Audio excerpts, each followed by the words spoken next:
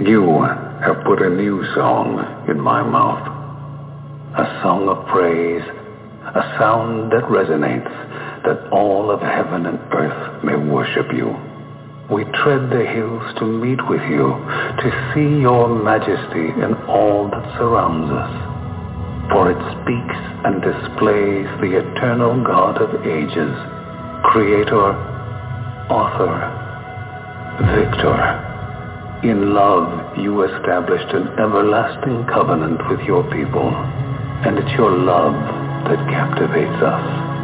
As children of the King, we rush in as waves unrestrained, overcome, overwhelmed, that the King, crowned in glory and splendor, would reach down to place a crown upon our heads. So we raise our banner, the banner we boldly stand under, the banner of Jesus Christ. From dusk to dawn, from age to age, your praise resounds in all the earth. Deliverer, Redeemer, ruler of an everlasting kingdom that cannot be shaken. We trust in the name of Christ Jesus, the only King, forever.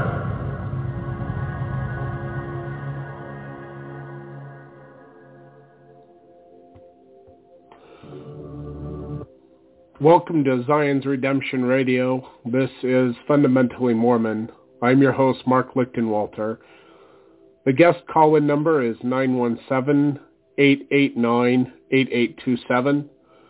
That's 917-889-8827. You can find this at blogtalkradio.com/fundamentally Mormon.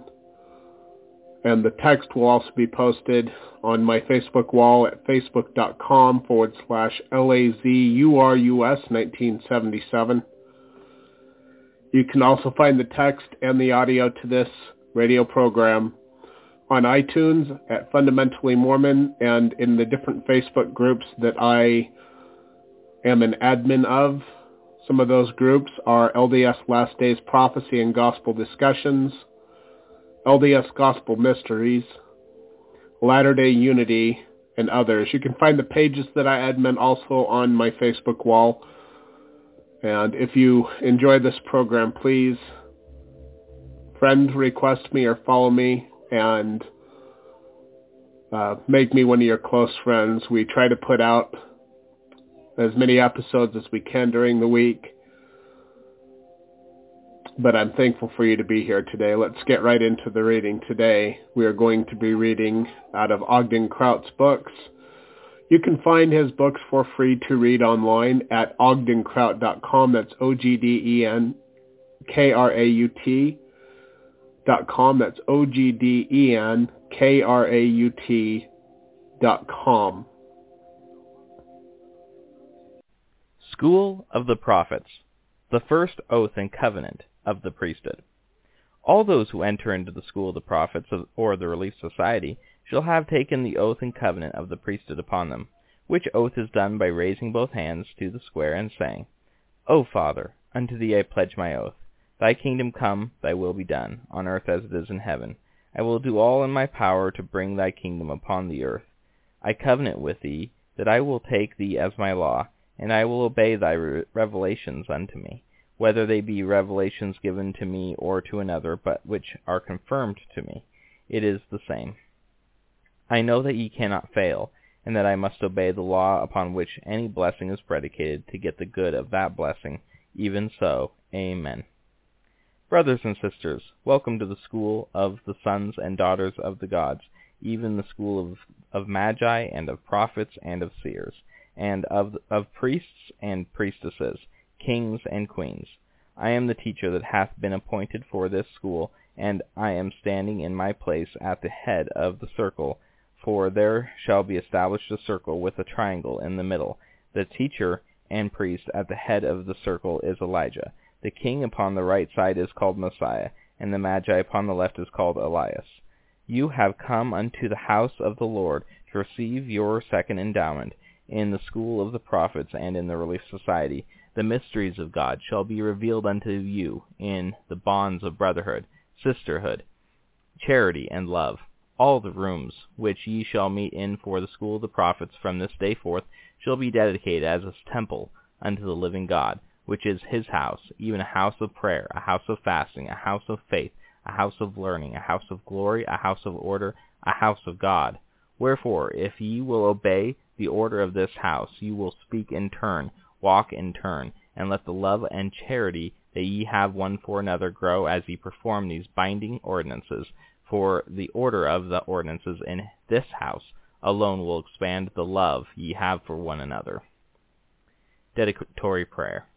The dedicatory prayer is a prayer of dedication by the inspiration of the Spirit, dedicating it as a school and temple of God. Inviting God into the house or dedicated room. All shall take a white handkerchief, and waving them say, Hosanna, Hosanna, Hosanna, to God and the Lamb. Hosanna, Hosanna, Hosanna, to God and the Lamb. Hosanna, Hosanna, Hosanna, to God and the Lamb. Amen, amen, and amen. Now all those who wish to accept the obligations and blessings of the endowment, please raise your hands. Very well. Washing of feet. The holy priesthood holder washing the feet shall invite the patron to sit down and place a basin of water in front of him to put his feet in. The holy priesthood holder will then take off his garments and set them nearby, and gird himself with a long towel like a temple robe over one shoulder. He will then kneel down and begin the washing of the feet, saying, Brother, by the authority of the priesthood, after the order of the Son of God, I wash your feet, preparatory to receiving your second anointing in the house of the Lord, that you may rule and reign in the house of Israel, or Adam, forever. And at this time wash you clean, every whit, that you are now clean from the blood and sins of this generation. I wash you clean of the blood and sins of this generation, and again I wash you clean of the blood and sins of this generation, that you may be called up and come forth in the morning of the first resurrection, and be clean without spot at the judgment bar of God, for you have done your part to warn the people of this generation, ridding your garments of their blood. Wherefore I declare by the authority of the holy priesthood that you are clean, and that your sins are forgiven if ye have repented. And I do this in the name of the Father, and of the Son, and of the Holy Ghost. Amen. This does not need to be the exact wording, but this is an example of the washing of feet. Salute. Now behold, mine son, after this has been done, ye shall be accepted into the school by raising both hands high in the salute, and the priest shall also raise his hands high in the salute, and the priest shall say, Art thou a brother or brethren? I salute you in the name of the Lord Jesus Christ, in token or remembrance of the everlasting covenant, in which covenant I receive you to fellowship in a determination that is fixed, immovable, and unchangeable, to be your friend and brother through the grace of God in the bonds of love, to walk in all the commandments of God, blameless, in thanksgiving, forever and ever. Amen. And he that is found unworthy of this salutation shall not have place among you, for ye shall not suffer that mine house shall be polluted by him. And he that cometh in and is faithful before me, and is a brother, or if they be brethren, they shall salute the president or teacher with uplifted hands to heaven, with this same prayer and covenant, or by saying, Amen, in token of the same. For behold, these words I gave to Joseph Smith, and they have not been abrogated. This shall be done in every session of the School of the Prophets and the Relief Society. Healing and blessing. Sisters are to give each other blessings of healing and comfort by the laying on of hands in the Relief Society. Brethren are to do the same when they are moved upon to do so. Brethren and sisters may also bless and dedicate handkerchiefs to assist in the healing of the sick, as well as blessing and dedicating other objects for purposes of power in the priesthood.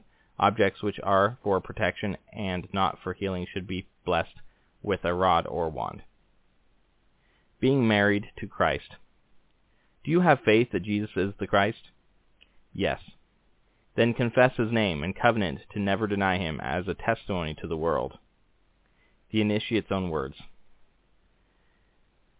Then, thus saith the Lord to my messenger, Verily, verily, I say unto you, my son, I give unto you a commandment, declaring unto you that they who receive you receive me, and if they receive me, they receive him that sent you, to salute them with my salutation in remembrance of my everlasting covenant, which I have received you to fellowship. May they receive you also as you receive them, that they may be clean from the blood of this generation, and be received by the washing of the feet. For unto this end was the ordinance of washing of feet instituted, being bound together in the bonds of brotherly love, and sealed together by the covenant of life and peace, which covenant abideth forever with the celestial saints, or in other words, the married to Christ. And he that continueth not in this covenant shall not have place among you, for ye shall not suffer my house to be polluted by them, saith the Lord. Amen. Amen. All those in the school shall then either wash one another's feet, or give the holy kiss in token of the same. And they shall say to one another, Do you receive me to be your friend and brother? Are you willing to salute me in the name of the Lord Jesus Christ in token or remembrance of the everlasting covenant, in which you receive me to fellowship, in a determination that is fixed, immutable, and unchangeable, to be your friend and brother, through the grace of God in the bonds of love, to walk in their commandments of God, blameless in thanksgiving forever and ever? Amen. Amen. Are you willing to show to the world that you are clean from the blood of this generation? Do you covenant with me in the name of the Lord Jesus Christ, and in the presence of these witnesses, that you will love your companions in life as Christ loved the church, that you will cherish each other, comfort each other, forsaking all others who are not in the holy order, so long as you live? Yes. Having authority, I seal thee, brother, unto the anointed gods, even Christ, both male and female, and seal thee unto myself, as mine own son, in the first household of Jesus Christ, in the name of the Father, and of the Son, and of the Holy Ghost. Amen. Amen. Now men may be sealed to their wives in the second sealing, by taking them by the hand, and saying, Art thou my sister? I salute you in the name of the Lord Jesus Christ, in token or remembrance of the everlasting covenant, in which I covenant to receive you to fellowship in a determination which is fixed, immovable, and unchangeable, to be your friend and brother, through the grace of God in the bonds of love, to walk in all the commandments of God, blameless in thanksgiving, forever and ever. Amen. Amen. Behold, sisters may also make the covenant, and say, Amen, in token of the same. Also to the unmarried, I, the Lord, willeth that you should marry in the order, that I may have a pure people, saith the Lord. All who have covenanted to only marry within the holy order say, Amen. Amen. This order shall not be broken by any until they themselves stand in the garden of paradise, ready to fall, lest they be destroyed. Amen. Amen. Covenant to enter into a united order. The patron receiving it will put his arm to the square and repeat after he who is administering the covenant, saying, I, brother so-and-so, do covenant and promise before God, angels, and these brethren in the united order, that I will consecrate all my mind, strength, and wealth unto this united order, and that I will hold all things in common with my brethren according to my stewardship, and I do this in the name of Jesus Christ. Amen. Baptism into the united order. After dedicating the water and going into the water as described above, you hold on to the one being baptized, and raising your right arm to the square, you say, Brother, by the authority of the Melchizedek priesthood, which I hold, I baptize you into the order of Enoch, which is the united order before God, and I say this in the name of the Father, and of the Son, and of the Holy Ghost. Amen. Of the Holy Spirit. Amen. You then immerse them in the water, and then undedicate the water. The meal of the prophets. The members of the school and or relief society shall sit at a table. A glass of wine and a small stack of flatbread shall be provided for each member. A blessing shall be given.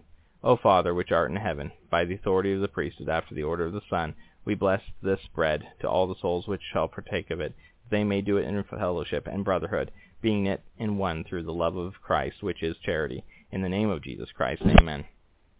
O Father, which art in heaven, by the authority of the priesthood after the order of the Son, we bless this wine to the souls which shall drink of it, that they may do it in the Spirit, worshipping Thee and their Mother in spirit and in truth, being knit in one through charity, the greatest of all. For we know that if we are not one, then we are not yours. Even so, in the name of Jesus Christ. Amen. The washing with alcohol. When only men are present, then there can be a washing with a cloth and alcohol. Brother, having authority, I wash your body clean, that it may be healthy, strong, and full of virtue and power. I wash your sins away with charity, making your garments white, even making thee clean every whit of the blood and sins of this generation. I do this in the name of the Father, and of the Son, and of the Holy Ghost. Amen. Amen. The provisional anointing. Brother, by the authority of the priesthood after the order of the Son, and in the name of Jesus Christ, I pour this holy consecrated oil upon thy head, and give unto you a holy anointing. I anoint and ordain thee a king and a priest of the Most High God, to rule and reign in the house of Israel forever. Predicated upon this anointing being sealed, I give thee power to bind on earth and have it bound in heaven, and whomsoever thou shalt loose on earth shall be loosed in heaven, and whomsoever thou shalt curse shall be cursed, and whomsoever thou shalt bless shall be blessed. But remember that these things must be done in accordance with those things which have been done before the foundations of the world. I bless thee that ye shall come forth in the first and holy resurrection, and I even ordain you to be one of the sons of Amen. I bless thy head and mind that you may receive revelations in carrying on the work. I bless thy eyes that ye may see visions and the eternal worlds. I bless thy nose that ye may smell the sweet smells of the eternal worlds. I bless thy mouth that ye may speak truth. I give thee this holy anointing in the name of Elohim, and in the name of Jehovah, and in the name of the Godhead of this earth, even Michael, Jesus Christ, and the Holy Ghost, who presides over the spirits of just men and women made perfect. Amen. Patriarchal blessing. Brother, by the authority of the patriarchal priesthood and the priesthood after the order of the Son, I lay my hands upon your head and give you a patriarchal blessing in the school of the prophets. Then you shall give the blessing by the Spirit, and do it in the name of Jesus Christ. Amen. The council of the prophets. The keys of the holy kiss shall be given. The first or Aaronic sign of the holy kiss is made by embracing and kissing the right cheek, and then the left, and then the right again, and saying, Peace be upon you. The second or Melchizedek sign of the holy kiss is made by embracing and kissing the right cheek, and then the left cheek, and then the forehead, and saying, Peace be upon you. The third or patriarchal sign of the holy kiss is to kiss upon the lips and saying, God be with you. The first holy kiss is for brethren and sisters in the priesthood and siblings. The second holy kiss is for parent and child in the priesthood or familial bonds. The third holy kiss is for eternal mates or fellow eternal members of the holy order of the opposite gender that you love or are attracted to and feel close enough to, sufficient to merit this kiss. If the motion of this holy kiss is not reciprocated, then continue with the first in all charity and love. Let all receive it. Let all who are present give the appropriate holy kiss to those sitting upon their right hand and upon their left, and saying unto them, Peace be upon you, or God be with you, or Shalom in token of the same. That will do. Now the members of the school or the Relief Society shall return to the circle and a rod presented. Brothers and sisters, this rod is the rod of the word of God, and whoever shall hold the rod hath the right to speak, and all others must be silent until the possessor of the rod hath finished speaking. If you desire to speak, you should put your right foot forward until he who possesses the rod shall give thee the rod. Now if he shall continue to speak long enough after that it seemeth he is ignoring a brother or a sister, or a mother or a father, or a son or a daughter in the Lord, then all shall put their feet out also. He shall then repent himself of speaking and give the rod away. The rod is the word of and law of God, and that which is confirmed by the members, having felt the Spirit, shall be considered Scripture. Members shall confirm a saying by raising both hands above their head and repeating it, and then saying Amen, after it hath been proposed for a vote. Behold, brethren, now that we are one, let the mysteries be opened up unto us.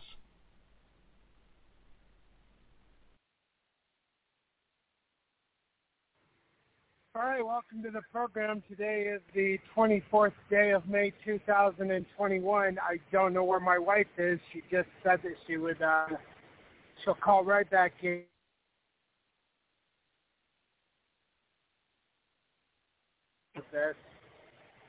I'm going to get off this line. We'll be back in just a moment.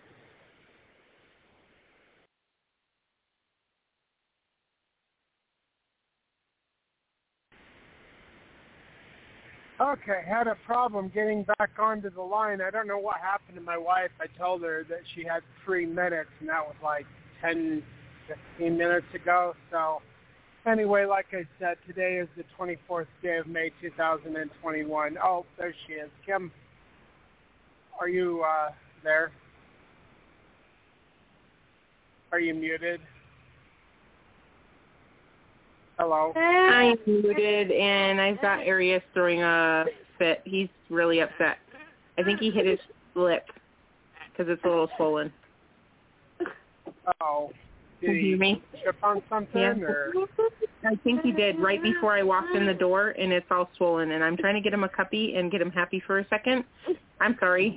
I'm, not doing a good job tonight after ready to go. It's fine. I'll talk for a little bit. So, today was interesting. I had testing for my kindergartner today, and then I got home and I repaired some fences and strung some barbed wire because my goats figured out how to get under another place in the fence because they've got horns and they like to push on fence.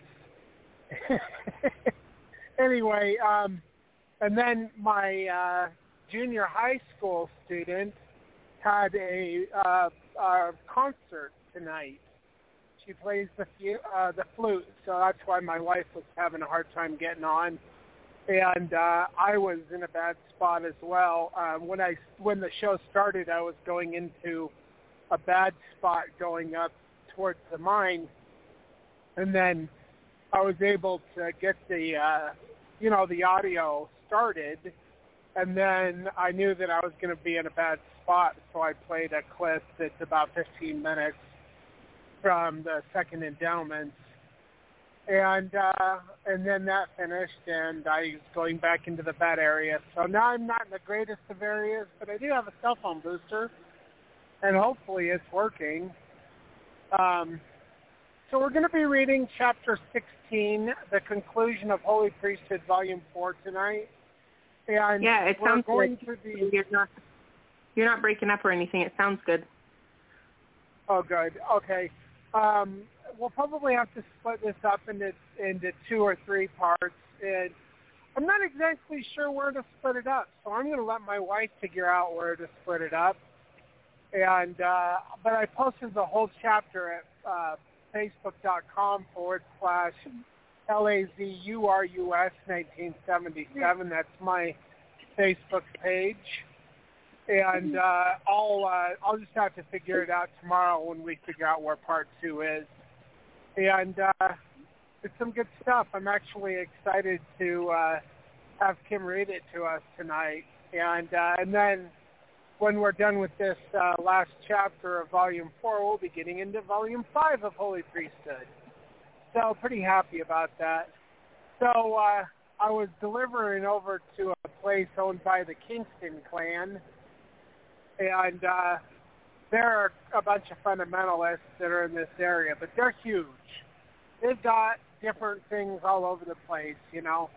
And so when I got out of the truck, 2 of them were standing there at the Grizz, and I said, "Hey, you guys Kingstons or what?" He says, "No, not us." And, I was thinking, baloney. Anyway, I was like, "Well, I'm an independent myself." I said, "You know who Ogden Crowd is?" "Oh yeah, I got a bunch of his books." I said, "Well, I read him on an online radio show /podcast. Try to read for an hour and a half every night onto that platform." He said, "Oh, what's your website?" So I told him. He says, "Oh, that's a long website," because I told him blogtalkradio.com/fundamentally Mormon, which, by the way, there is a chat room available at that place for people to go and, to go in and any questions or comments or just chatting amongst yourselves or whatever. That's there and available at blogtalkradio.com/fundamentally Mormon. Anyway, he said, "Well, that's a long website." And I said, "Well, do you have iTunes or an iPhone?" He said, "No." And I didn't want to explain how to get onto podcasts on Android, but I'll tell you. But it was just not enough time for me to talk to him. Anyway, if you're on an Android or you have an Android, go to your Google Play Store and download Podcast Republic or Podcast Addict. And you can find us, this radio program / podcast, on both of those platforms. And I know there's a bunch of other places you can find us too, but I don't know where they're at. I know about iTunes and Podcast Addict, Podcast Republic. We're not on Spotify. There's some other ones we're not on, but whatever. Anyway, so I said, well, just Google Fundamentally Mormon. You'll find my stuff. So anyway, we talked for a minute more, and I got done dumping. And he's like, you ought to call us and, like, come on over. And well, if he listens, if he'll email me at godismycompass@gmail.com, I'll get back in touch with you. And that, by the way, is my email address. I do not go on there very often, but every once in a while I'll spend an hour and just go through everything and look at everything and see if anybody's trying to contact me through that platform. So anyway, Kim, are you there? Oh, I guess I could talk about what we did this weekend. Oh, yeah, so go ahead and do that. There was a Book of Mormon Hebrew conference Friday, Saturday, and Sunday up in Lehi. So we went to that, and on Sunday it was Shavuot, or Pentecost, which is the 50th day after the beginning of unleavened bread, I think. Anyway, so we went to the Shavuot Seder with our friends at the Zarahemla Foundation, and I got to see a bunch of people that I haven't seen in probably about 6 months to a year or longer. And these are my friends, and I love talking to them. It's just that we don't live all together, and we don't get together hardly ever because, you know, we're all so busy doing all of our stuff. But it was nice to be able to see all my friends. And there was plenty of friends that weren't there, but there was plenty of friends that were there, and it was a good time. Really enjoyed their company. So, all right, Kim, if you want to dedicate and then begin the reading, I will mute myself. Is that something that you're able to do right now? Yeah, I still have him here with me, and he's going to sit with Mommy while I read, so we'll see how this goes, okay? Okay, and then if Lydia needs to come in and grab him, then she can do that? Yeah.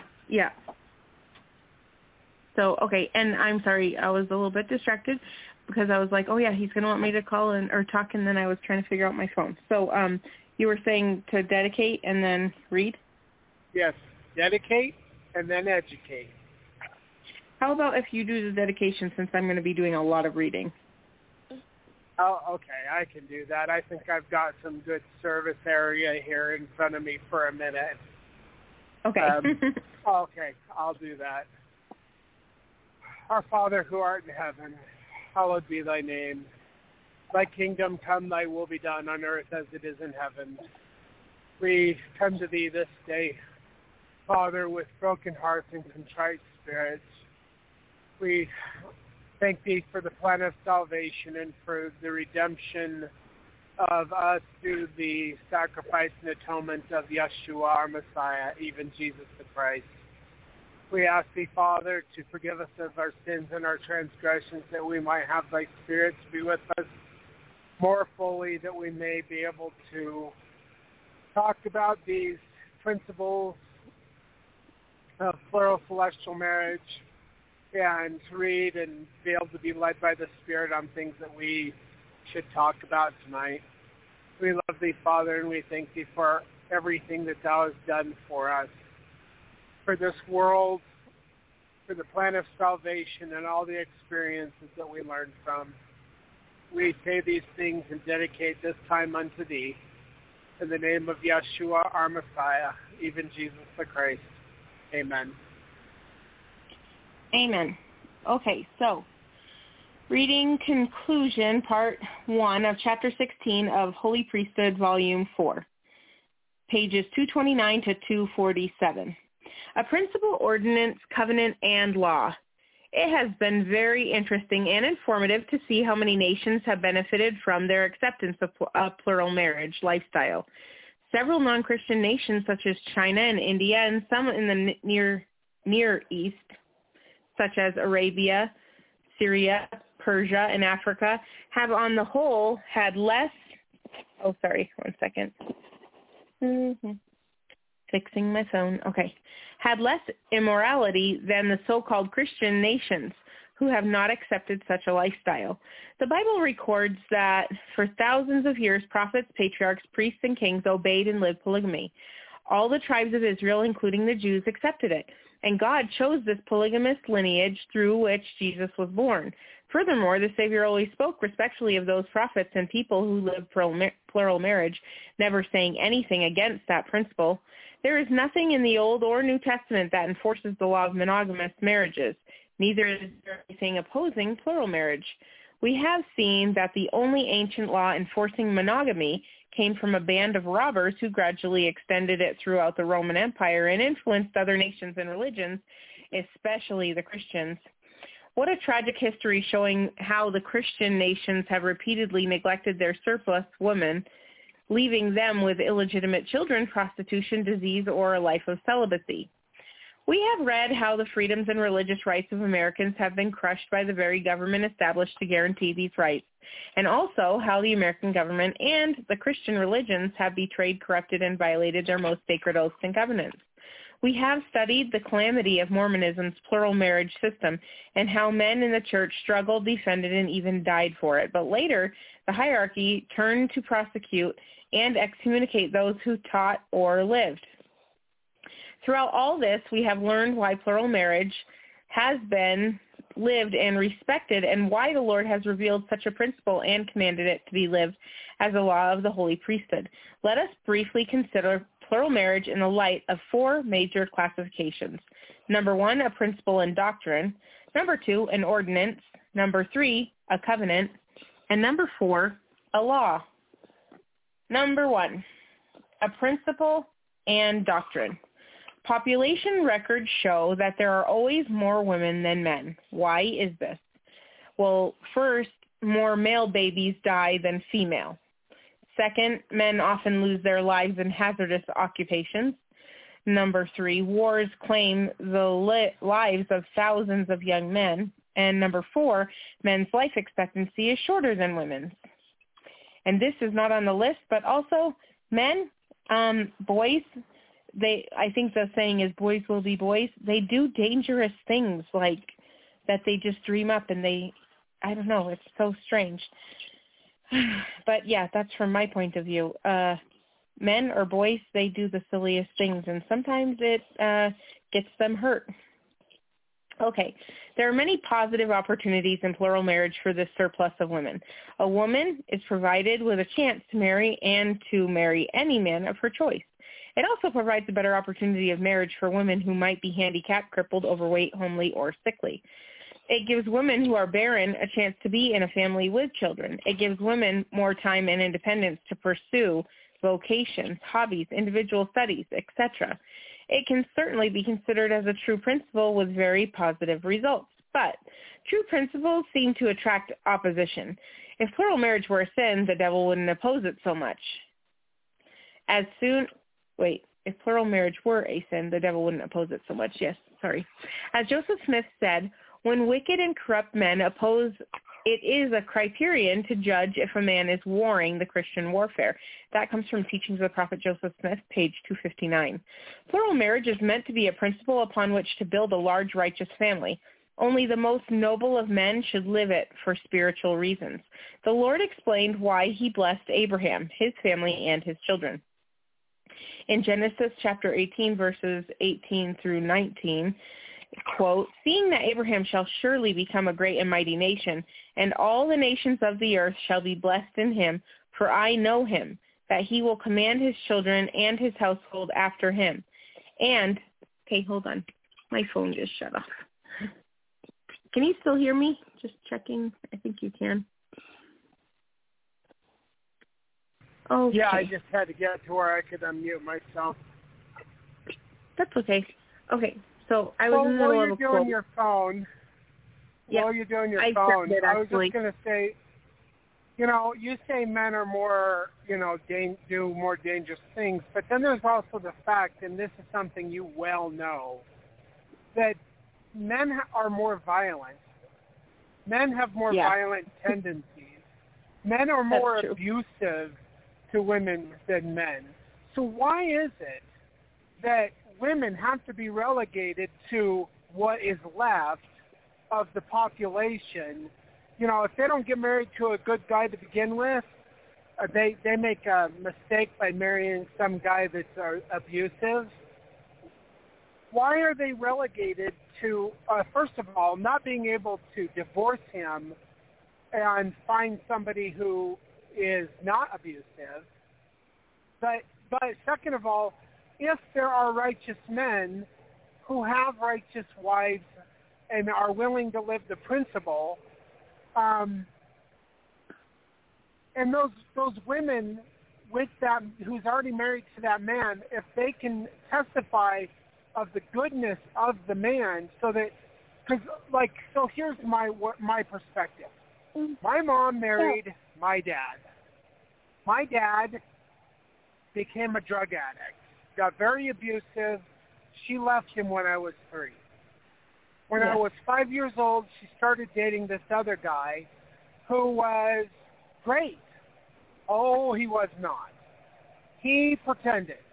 Shortly after they started, the marriage happened, he started becoming abusive. He got worse and worse and worse until when I was 12, I was holding my freaking steak knife wrong and my fork, and he jabbed his steak knife into my arm. Still have the scar to show. He was just a jerk, and he got worse and worse and worse and worse. So then, he seemed like the greatest guy, Then when I was like 13 or 14, my mom married this other guy named Byron Sessions. I'm going to out him. If anybody knows him, I'll just tell you what happened. So she thought, well, maybe I should start going to church again. So she goes to church, and she gets into the whole thing, and she goes, and I was living with my grandparents at the time, so this is all secondhand information to me. But they got married. So he was a drug dealer. He had prescription drugs that he was selling. The whole back of his car was full of prescription drugs. He was doing other things. He's a temple recommend holder. He was abusive, really abusive. Almost killed one of our dogs because of how bad he was. Mr. Temple recommend holder. These guys, they can fake it and get a woman, and then they think that the woman's never going to leave him. With Kim's first husband, he wasn't bad in the beginning, but he did things where if it wasn't for the stupid mistrial that happened, I think it got sentenced to 46 years in prison or something like that for what it did to my wife. Is that right, Kim?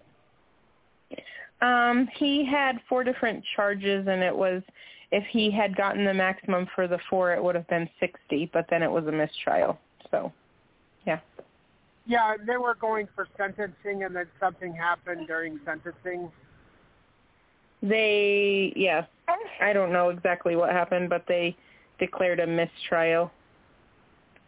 And on a technicality.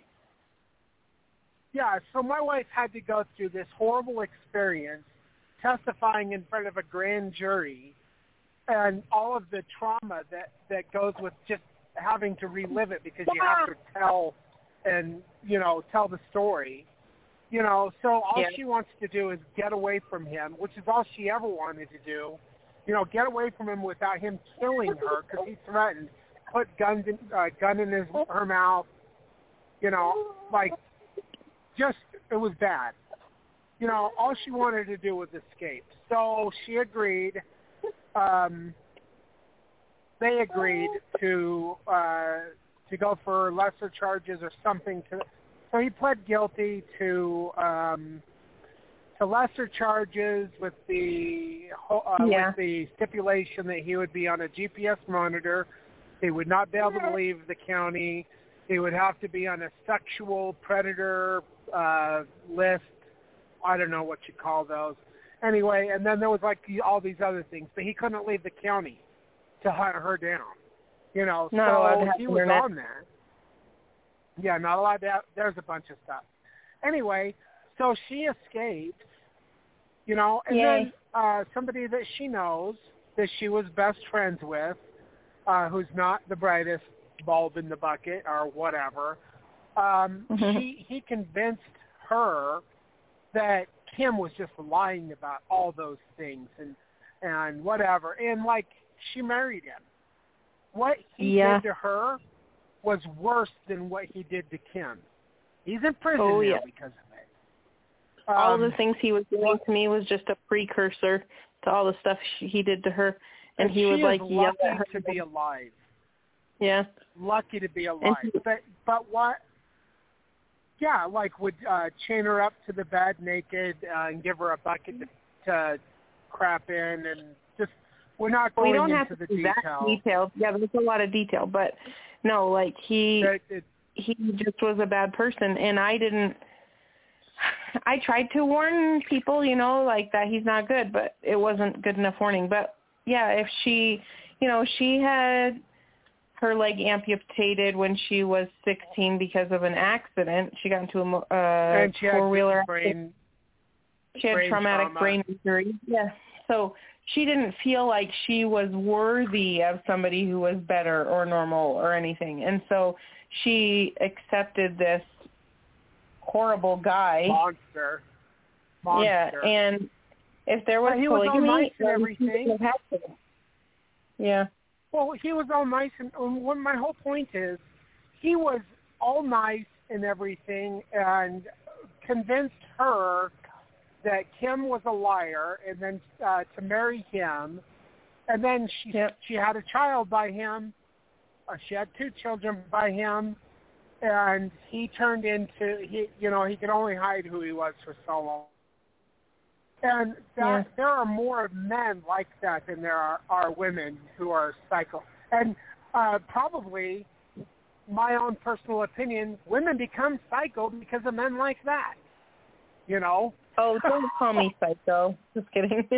No, Kim, I didn't call you a psycho, but I'm saying that women become psycho. Now, that's not true for all women. I remember one particular woman who nobody ruined, and she became a stalker of mine for going on 15 years now. So there's that. But anyway, but that, I just wanted to bring that up. You know, that's like if I don't know. Just I'll mute myself. I think I made my point. Yeah. Okay, I will keep going. Seeing that Abraham shall surely become a great and mighty nation, and all the nations of the earth shall be blessed in him. For I know him, that he will command his children and his household after him, and they shall keep the way of the Lord to do justice and judgment, that the Lord may bring upon Abraham that which he hath spoken of him. End quote. That again is from Genesis chapter 18, verses 18 through 19. On the other hand, the people who are the most wicked should not be allowed to have any posterity to perpetuate their wickedness. So in many cases, the Lord has caused them to be destroyed. I wish that was true in all cases. Also, something I was talking about with Melissa when we were over at the thing this weekend, she was talking about it like, you know, there are alpha males. There are these men who are great men, and they should be able to have posterity. And these women should be able to have posterity with the alpha male and not have to, you know, go to these second-rate, secondary schmucks of men who should be trying harder, really, trying harder to be worthy to have children with these women, you know. And so she was talking about it that way. And I was like, well, that is a very interesting view, but it kind of goes hand in hand with what we're talking about. Anyways, from Parley P. Melissa's one of our plural friends. Oh, yeah. Parley P. Pratt, anyway, Journal of Discourse, Volume 1. Oh, sorry. Volume 1, page 259.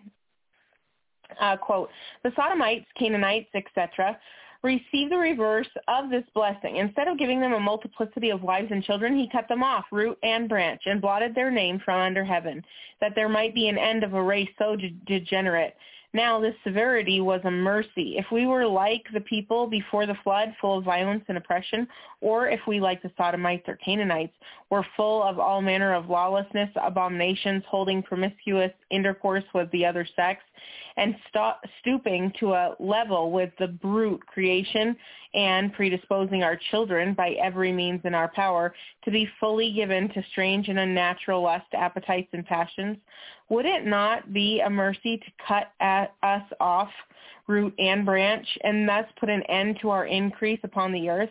You will all say it would. The spirits in heaven would thank God for preventing them from being born in the world under such circumstances. Would not the spirits in heaven rejoice in the covenant and blessings of Abraham, Isaac, and Jacob in relation to the multiplying of their seed, and in every additional wife which God gave to them as a means of multiplying? Yes, they would, for they could say, now there is an opportunity for us to take bodies in the lineage of a noble race, and to be educated in the true science of life, and in the commandments of God. Oh, what an unspeakable contrast between being a child of Sodom and a child of Abraham.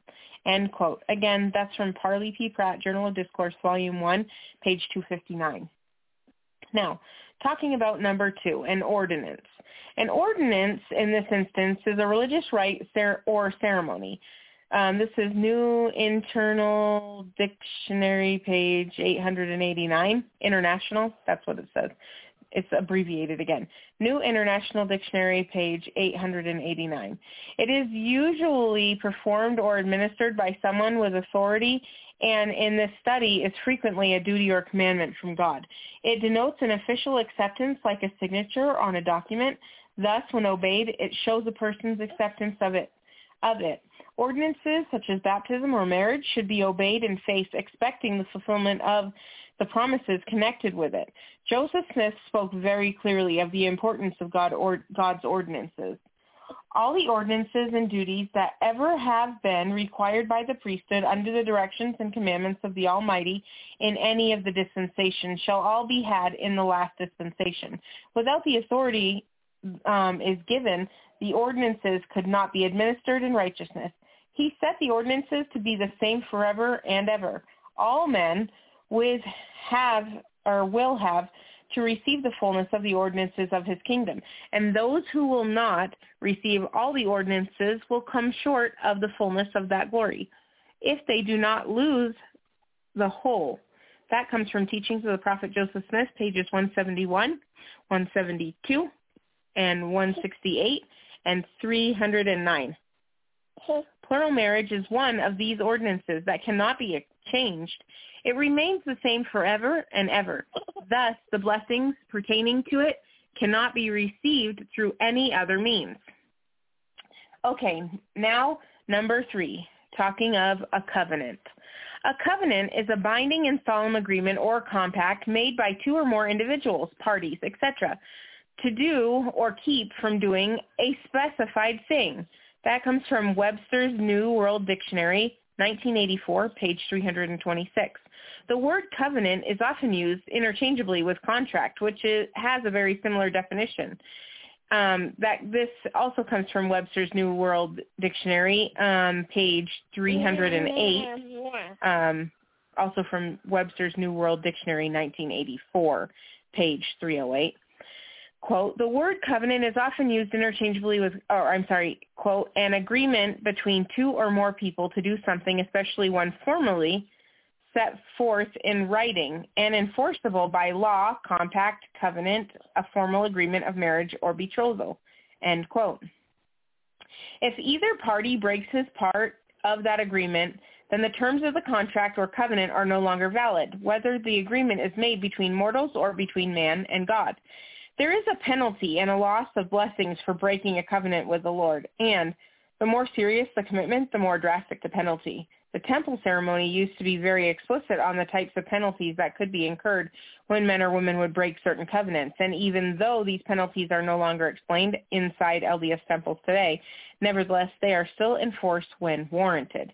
Breaking temple covenants are among the most serious, as the Lord explained in D&C Chapter 124, or Section 124, verse 47 through 48, quote, "And it shall come to pass that if you build a house unto my name, and do not do the things that I say, I will not perform the oath which I make unto you, neither fulfill the promises which ye expect at my hand, saith the Lord. For instead of blessings, ye by your own works bring cursings, wrath, indignation, and judgments upon your own heads, by your follies and by all your abominations, which you practice before me, saith the Lord." End quote. A marriage can be number one, private, 2, civil, or 3, religious contract. But if the marriage covenant is made till death do them part, it ends with the death of either party because it cannot remain in force when they are dead. And when they are out of the world, therefore they are not bound.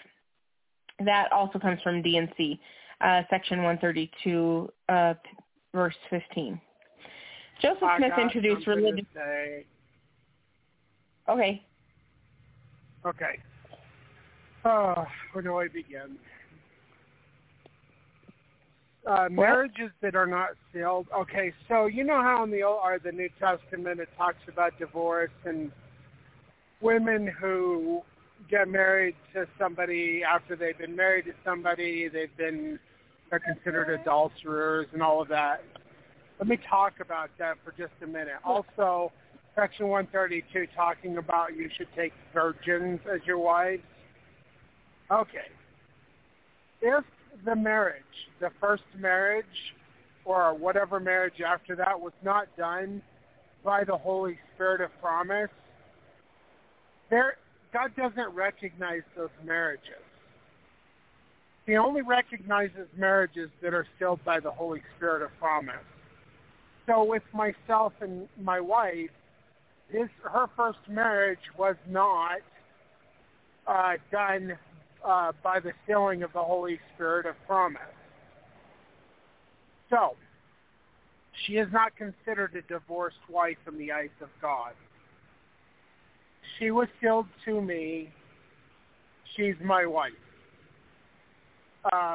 If somebody is in an abusive relationship and they're in an abusive cult or church that says that they're not allowed to get divorced because I've heard this so many times in the LDS church. Oh, you need to stay with them. You know, they might be abusive, but you need to stay with them. No. God doesn't hold you accountable for leaving an abusive psychopath, you know, and finding somebody else and being married to them. It's not a sin.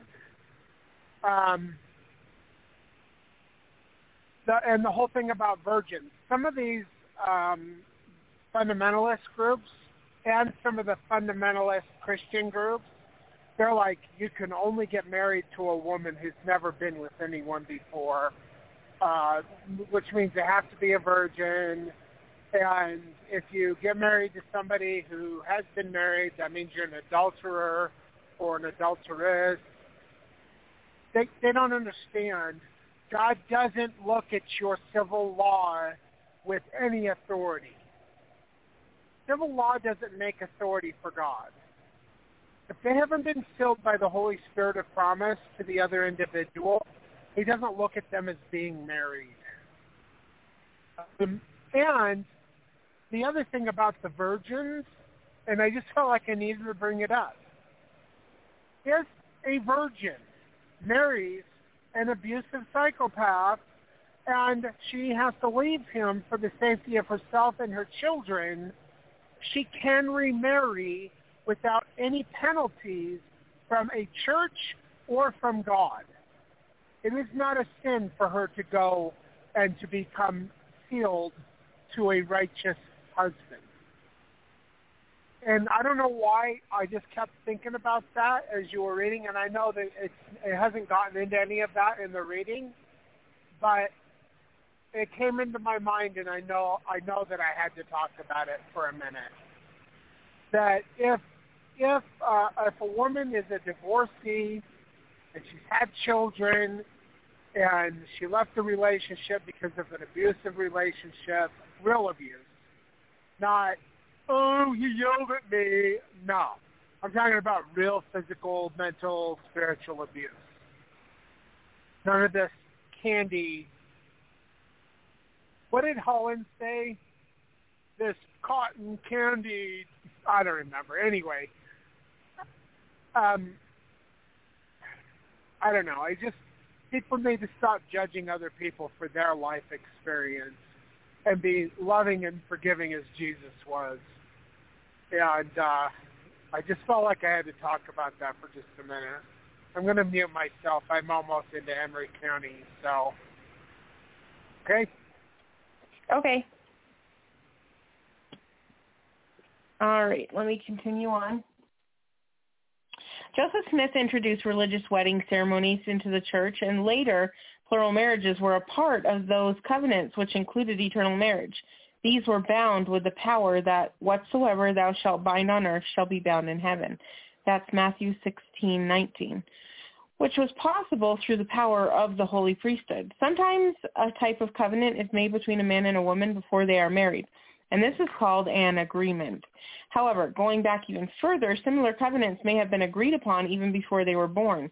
This knowledge was revealed to others in addition to the prophet Joseph, such as Emanuel Swedenborg in 1688 to 1772, a Swedish scientist and spiritualist. In 1743, about 100 years before Joseph Smith had his revelation on plural marriage, Swedenborg claimed to have had a very similar revelation. He wrote, this comes from De la Touche of the Success, page 333. Quote, two souls which grew up together before life are bound to find each other again on earth. In heaven, as on earth, there are males and females. Man was made for woman and woman for man. Love must unite them eternally, and there are marriages in heaven. End quote.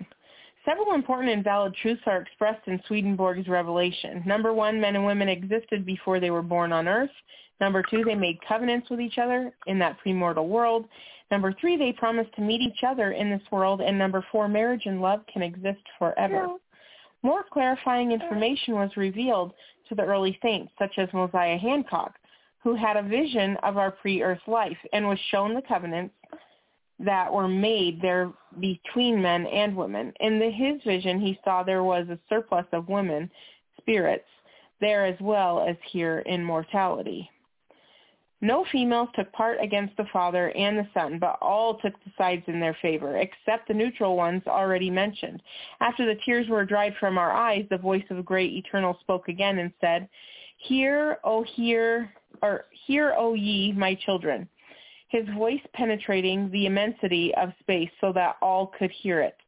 It is decreed by the great Eternal that the females shall not follow their males in their banishment, but for every male that has kept his first estate and fought valiantly for the Father and the Son, there are two females.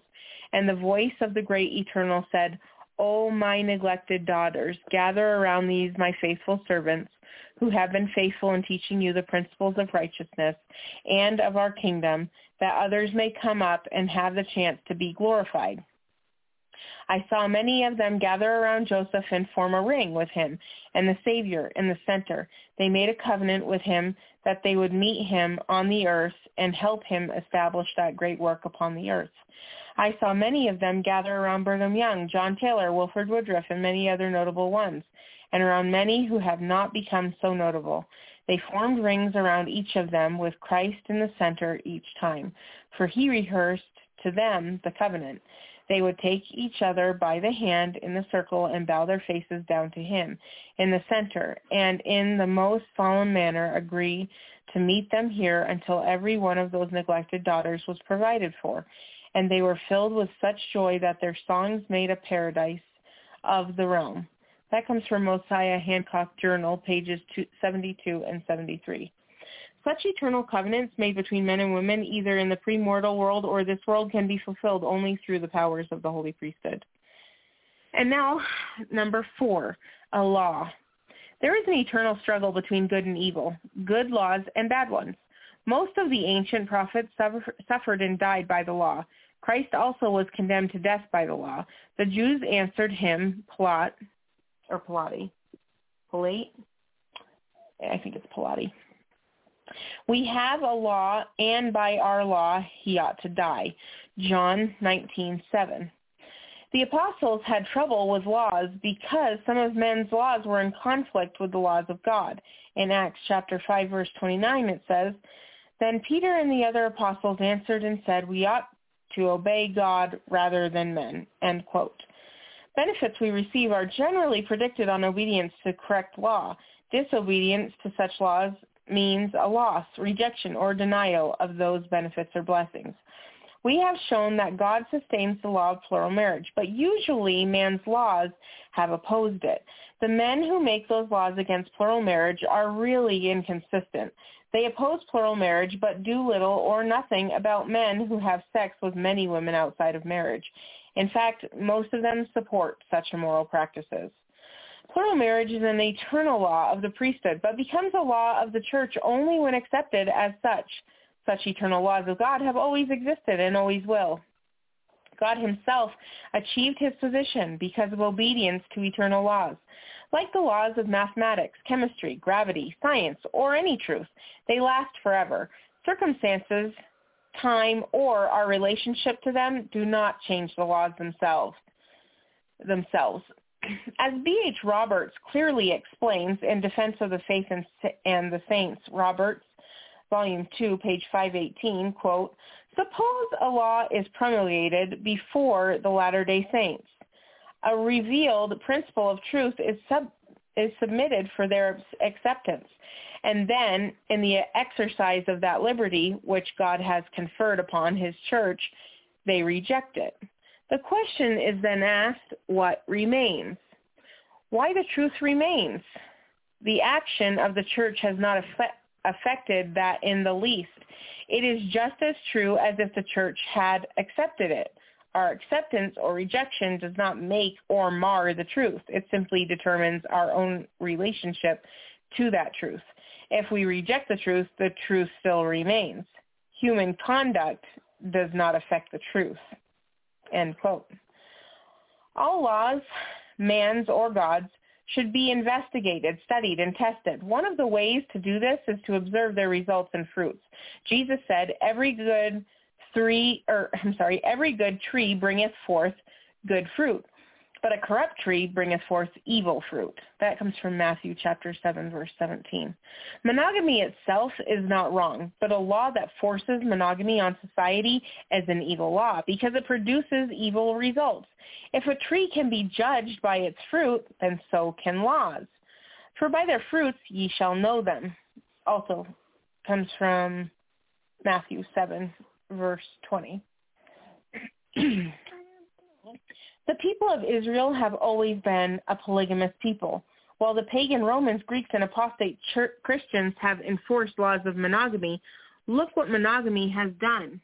Why, in every generation, a large percentage of our sisters has been consigned either to that nameless condition of which it is a shame to speak or have died without ever knowing the joys of maternity. That comes from George Q. Cannon, Journal of Discourse, Volume 20, page 198. The law of monogamy originates from the great deceiver, and celibacy, whoredom, and divorce are usually the consequences. It is so in America. It was recently reported that by 1988, 51.5% of female teenagers ages 15 to 19 said that they had engaged in premarital sex. That comes from the Salt Lake Tribune, January 15, 1991. And the percentage is even higher among the boys. The Apostle Paul said that in the latter days, men would give heed to seducing spirits and doctrines of devils. That comes from 1 Timothy chapter 4, verses 1 through 3. Today, immorality is popular.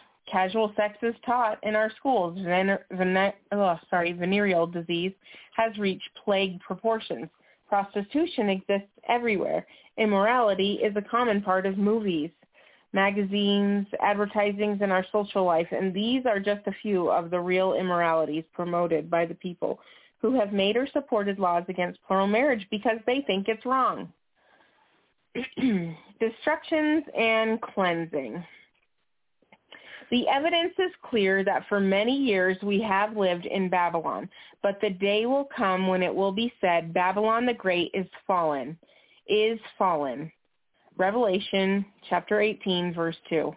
The Lord will have to destroy all its wickedness and prepare for the reestablishment of his kingdom on the earth.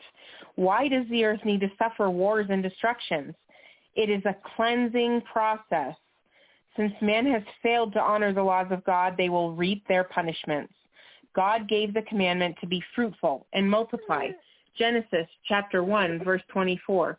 But society and government now encourage small families and promote birth control and contraceptives, even in public schools. God forbids whoredom, prostitution, and adultery, making laws to burn or stone the guilty parties to death. See Leviticus chapter 21, verse 9.